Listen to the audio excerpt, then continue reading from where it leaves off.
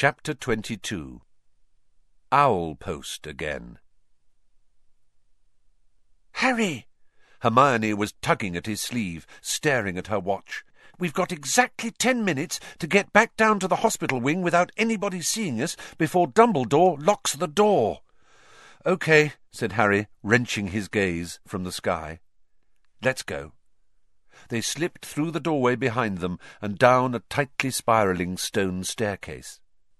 As they reached the bottom of it, they heard voices. They flattened themselves against the wall and listened. It sounded like Fudge and Snape. They were walking quickly along the corridor at the foot of the staircase. "Only hope Dumbledore's not going to make difficulties," Snape was saying. "The kiss will be performed immediately?" "As soon as McNair returns with the Dementors. This whole Black affair has been highly embarrassing. I can't tell you how much I'm looking forward to informing the Daily Prophet that we've got him at last. I dare say they'll want to interview you, Snape, and once young Harry's back in his right mind, I expect he'll want to tell the Prophet exactly how you saved him." Harry clenched his teeth. He caught a glimpse of Snape's smirk as he and Fudge passed Harry and Hermione's hiding place. Their footsteps died away. Harry and Hermione waited a few moments to make sure they'd really gone, then started to run in the opposite direction. Down one staircase, then another, along a new corridor. Then they heard a cackling ahead. "Peeves!" Harry muttered, grabbing Hermione's wrist. "In here!" They tore into a deserted classroom to their left, just in time. Peeves seemed to be bouncing along the corridor in tearing spirits, laughing his head off. "Oh, he's horrible," whispered Hermione, her ear to the door. "I bet he's all excited because the Dementors are going to finish Sirius." She checked her watch. 3 minutes, Harry!" They waited until Peeves's gloating voice had faded into the distance, then slid back out of the room and broke into a run again. "Hermione, what'll happen if we don't get back inside before Dumbledore locks the door?" Harry panted. "I don't want to think about it," Hermione moaned, checking her watch again. 1 minute! They had reached the end of the corridor with the hospital wing entrance. "OK, I can hear Dumbledore," said Hermione tensely. "Come on, Harry." They crept along the corridor. The door opened. Dumbledore's back appeared. "I'm going to lock you in," they heard him saying. "It is 5 minutes to midnight. Miss Granger, 3 turns should do it. Good luck." Dumbledore backed out of the room, closed the door, and took out his wand to magically lock it. Panicking, Harry and Hermione ran forwards. Dumbledore looked up, and a wide smile appeared under the long silver moustache. "Well?" he said quietly. "We did it," said Harry breathlessly. "Sirius has gone, on Buckbeak." Dumbledore beamed at them. "Well done. I think—" He listened intently for any sound within the hospital wing. "Yes, I think you've gone, too. Get inside. I'll lock you in." Harry and Hermione slipped back inside the dormitory. It was empty except for Ron, who was still lying motionless in the end bed. As the lock clicked behind them, Harry and Hermione crept back to their own beds, Hermione tucking the time-turner back under her robes. Next moment, Madame Pomfrey had come striding back out of her office. "Did I hear the headmaster leaving? Am I allowed to look after my patients now?" She was in a very bad mood. Harry and Hermione thought it best to accept their chocolate quietly. Madame Pomfrey stood over them, making sure they ate it. But Harry could hardly swallow. He and Hermione were waiting, listening, their nerves jangling. And then, as they both took a 4th piece of chocolate from Madame Pomfrey, they heard a distant roar of fury echoing from somewhere above them. "What was that?" said Madame Pomfrey in alarm. Now they could hear angry voices, growing louder and louder. Madame Pomfrey was staring at the door. "Really, they'll wake everybody up. What do they think they're doing?" Harry was trying to hear what the voices were saying. They were drawing nearer.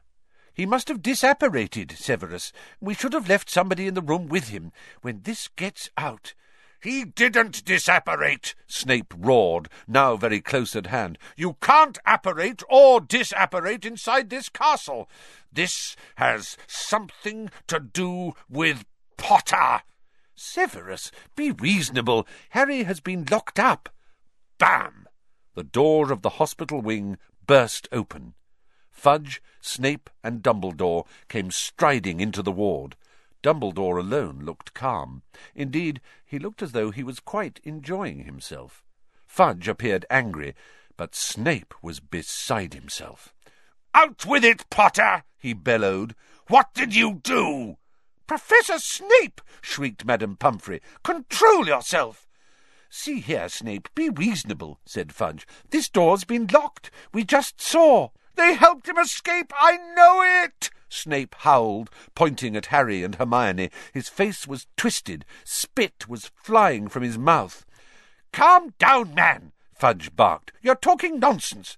"You don't know Potter!" shrieked Snape. "He did it! I know he did it!" "That will do, Severus," said Dumbledore quietly. "Think about what you are saying. This door has been locked since I left the ward 10 minutes ago. Madame Pomfrey, have these students left their beds?" "Of course not," said Madame Pomfrey, bristling. "I've been with them ever since you left." "Well, there you have it, Severus," said Dumbledore calmly. "Unless you are suggesting that Harry and Hermione are able to be in 2 places at once, I'm afraid I don't see any point in troubling them further." Snape stood there, seething, staring from Fudge, who looked thoroughly shocked at his behaviour, to Dumbledore, whose eyes were twinkling behind his glasses. Snape whirled about, robes swishing behind him, and stormed out of the ward. "Fellow seems quite unbalanced," said Fudge, staring after him. "I'd watch out for him if I were you, Dumbledore." "Oh, he's not unbalanced," said Dumbledore quietly. "He's just suffered a severe disappointment." "He's not the only one," puffed Fudge. "The Daily Prophet's going to have a field day. We had Black cornered, and he's slipped through our fingers yet again. All it needs now is for the story of that Hippogriff's escape to get out, and I'll be a laughing-stock. Well, I'd better go and notify the Ministry." "And the Dementors?" said Dumbledore. "They'll be removed from the school, I trust." "Oh, yes, they'll have to go," said Fudge, running his fingers distractedly through his hair. "Never dreamed they'd attempt to administer the kiss on an innocent boy. Completely out of control. No, I'll have them packed off back to Azkaban tonight. Perhaps we should think about dragons at the school entrance." "Hagrid would like that," said Dumbledore, with a swift smile at Harry and Hermione. As he and Fudge left the dormitory, Madame Pomfrey hurried to the door and locked it again. Muttering angrily to herself, she headed back to her office. There was a low moan from the other end of the ward. Ron had woken up. They could see him sitting up, rubbing his head, looking around. What happened?" he groaned. "Harry? Why are we in here? Where's Sirius? Where's Lupin? What's going on?" Harry and Hermione looked at each other. "You explain," said Harry, helping himself to some more chocolate. When Harry, Ron, and Hermione left the hospital wing at noon next day, it was to find an almost deserted castle. The sweltering heat and the end of the exams meant that everyone was taking full advantage of another Hogsmeade visit. Neither Ron nor Hermione felt like going, however, so they and Harry wandered into the grounds, still talking about the extraordinary events of the previous night, and wondering where Sirius and Buckbeak were now. Sitting near the lake, watching the giant squid waving its tentacles lazily above the water, Harry lost the thread of the conversation as he looked across to the opposite bank. The stag had galloped towards him from there just last night. A shadow fell across them, and they looked up to see a very bleary-eyed Hagrid mopping his sweaty face with one of his tablecloth-sized handkerchiefs and beaming down at them. "No, I shouldn't feel happy after what happened last night," he said. "I mean, Black escaping again and everything. But guess what?" "What?" they said, pretending to look curious. "Beaky! He escaped. He's free. Been celebrating all night." "That's wonderful," said Hermione, giving Ron a reproving look, because he looked as though he was close to laughing. "Yeah, can't have tied him up properly," said Hagrid, gazing happily out over the grounds. "I was worried this morning, mind. Thought he might have met Professor Lupin in the grounds. But Lupin says he never ate anything last night." "What?" said Harry quickly. Blimey, haven't you heard? Said Hagrid, his smile fading a little. He lowered his voice, even though there was nobody in sight. Snape told all the Slytherins this morning. Thought everyone would know by now. Professor Lupin's a werewolf, see? And he was loose in the grounds last night. He's packing now, of course. He's packing? Said Harry, alarmed. Why? Leaving, isn't he? Said Hagrid, looking surprised that Harry had to ask. Resigned first thing this morning. Says he can't risk it happening again. Harry scrambled to his feet. I'm going to see him, he said to Ron and Hermione. But if he's resigned, doesn't sound like there's anything we can do. I don't care. I still want to see him. I'll meet you back here. Lupin's office door was open. He had already packed most of his things. The Grindylows' empty tank stood next to his battered old suitcase, which was open and nearly full. Lupin was bending over something on his desk, and only looked up when Harry knocked on the door. I saw you coming, said Lupin, smiling. He pointed to the parchment he had been poring over. It was the Marauders' map. I just saw Hagrid, said Harry, and he said you'd resigned. It's not true, is it? I'm afraid it is, said Lupin. He started opening his desk drawers and taking out the contents. Why? Said Harry. The Ministry of Magic don't think you were helping Sirius, do they? Lupin crossed to the door and closed it behind Harry. No. Professor Dumbledore managed to convince Fudge that I was trying to save your lives. He sighed. That was the final straw for Severus. I think the loss of the Order of Merlin hit him hard, so he accidentally let slip that I am a werewolf this morning at breakfast. You're not leaving just because of that, said Harry. Lupin smiled wryly. This time tomorrow the owls will start arriving from parents. They will not want a werewolf teaching their children, Harry. And after last night I see their point. I could have bitten any of you.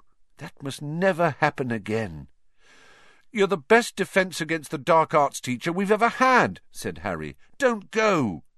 Lupin shook his head and didn't speak. He carried on emptying his drawers. Then, while Harry was trying to think of a good argument to make him stay, Lupin said, From what the headmaster told me this morning, you saved a lot of lives last night, Harry. If I'm proud of anything, it's how much you've learned. Tell me about your Patronus. How do you know about that? Said Harry, distracted. What else could have driven the Dementors back?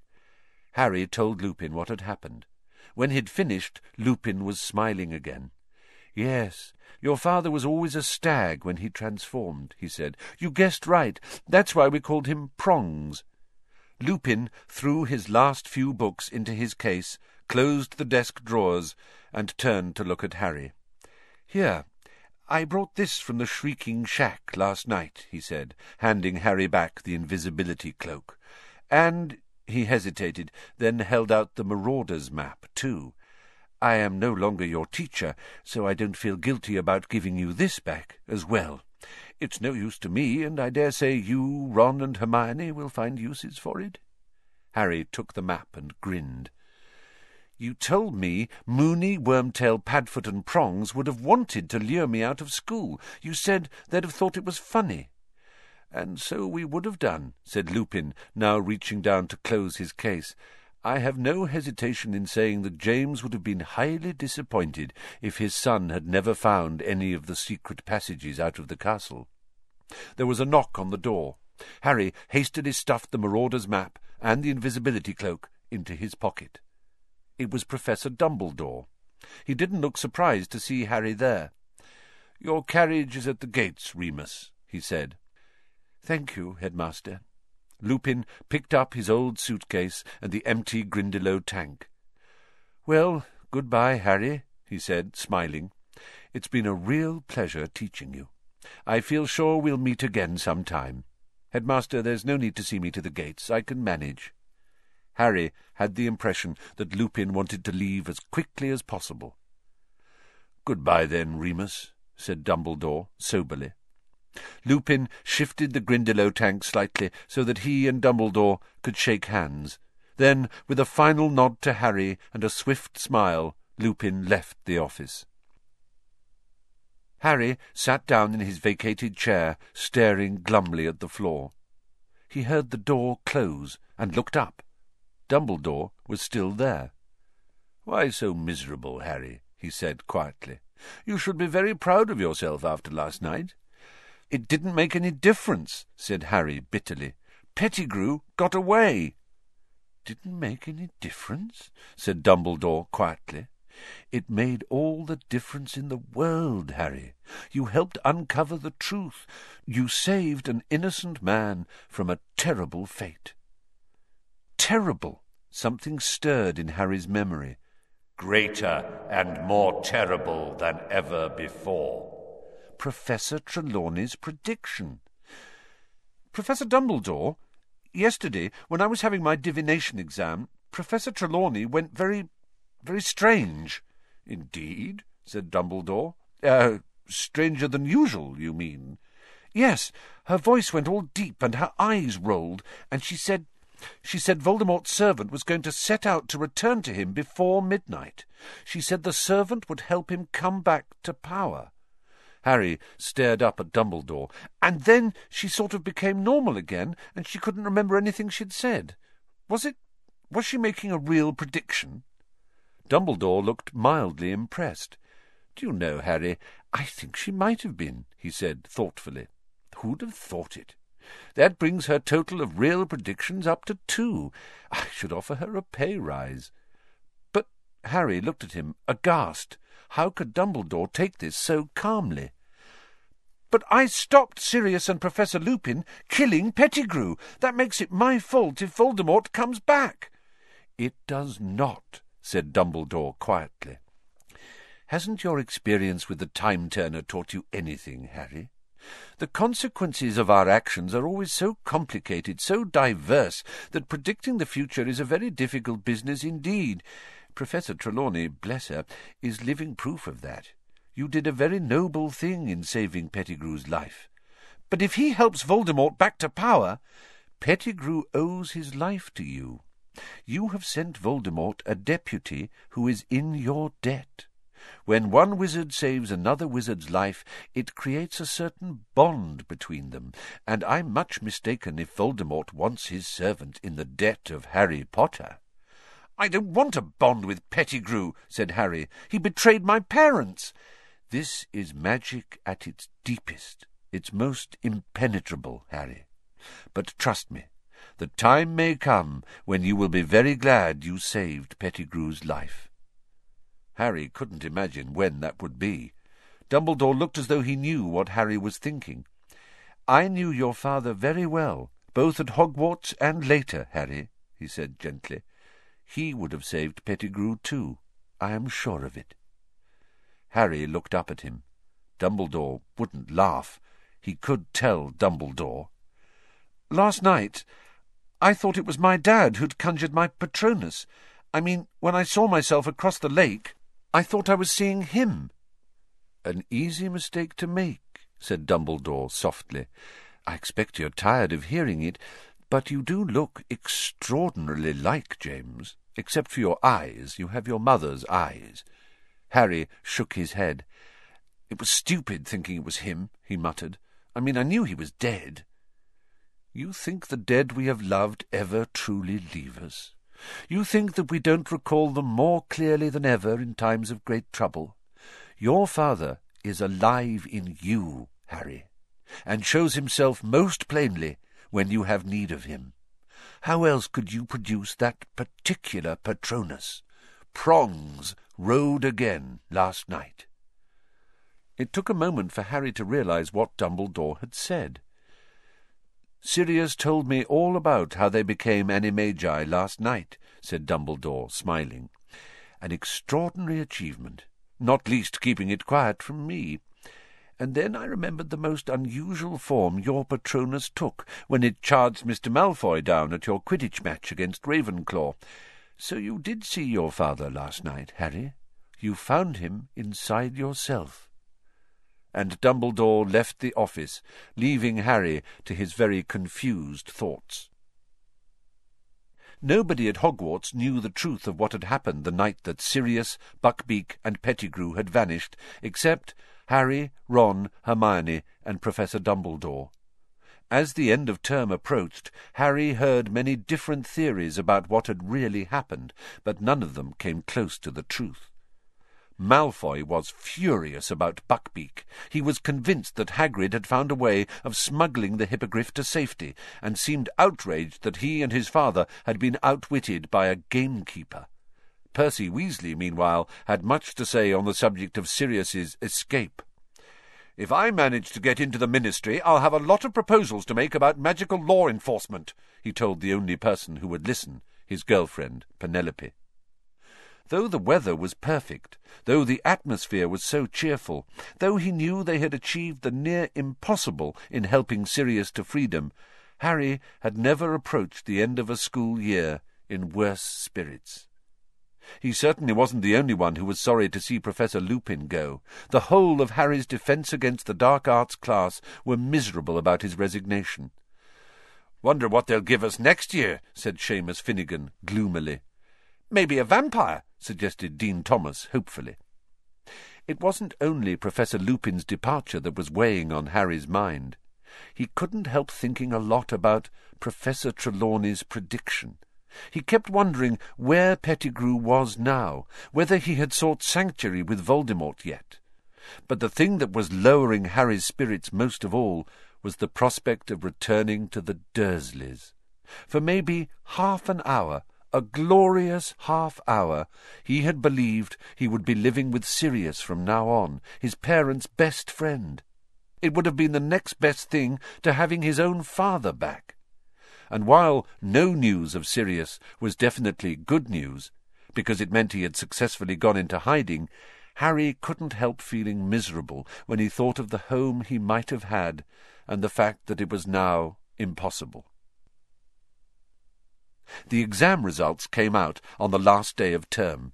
Harry, Ron, and Hermione had passed every subject. Harry was amazed that he had got through potions. He had a shrewd suspicion that Dumbledore had stepped in to stop Snape failing him on purpose.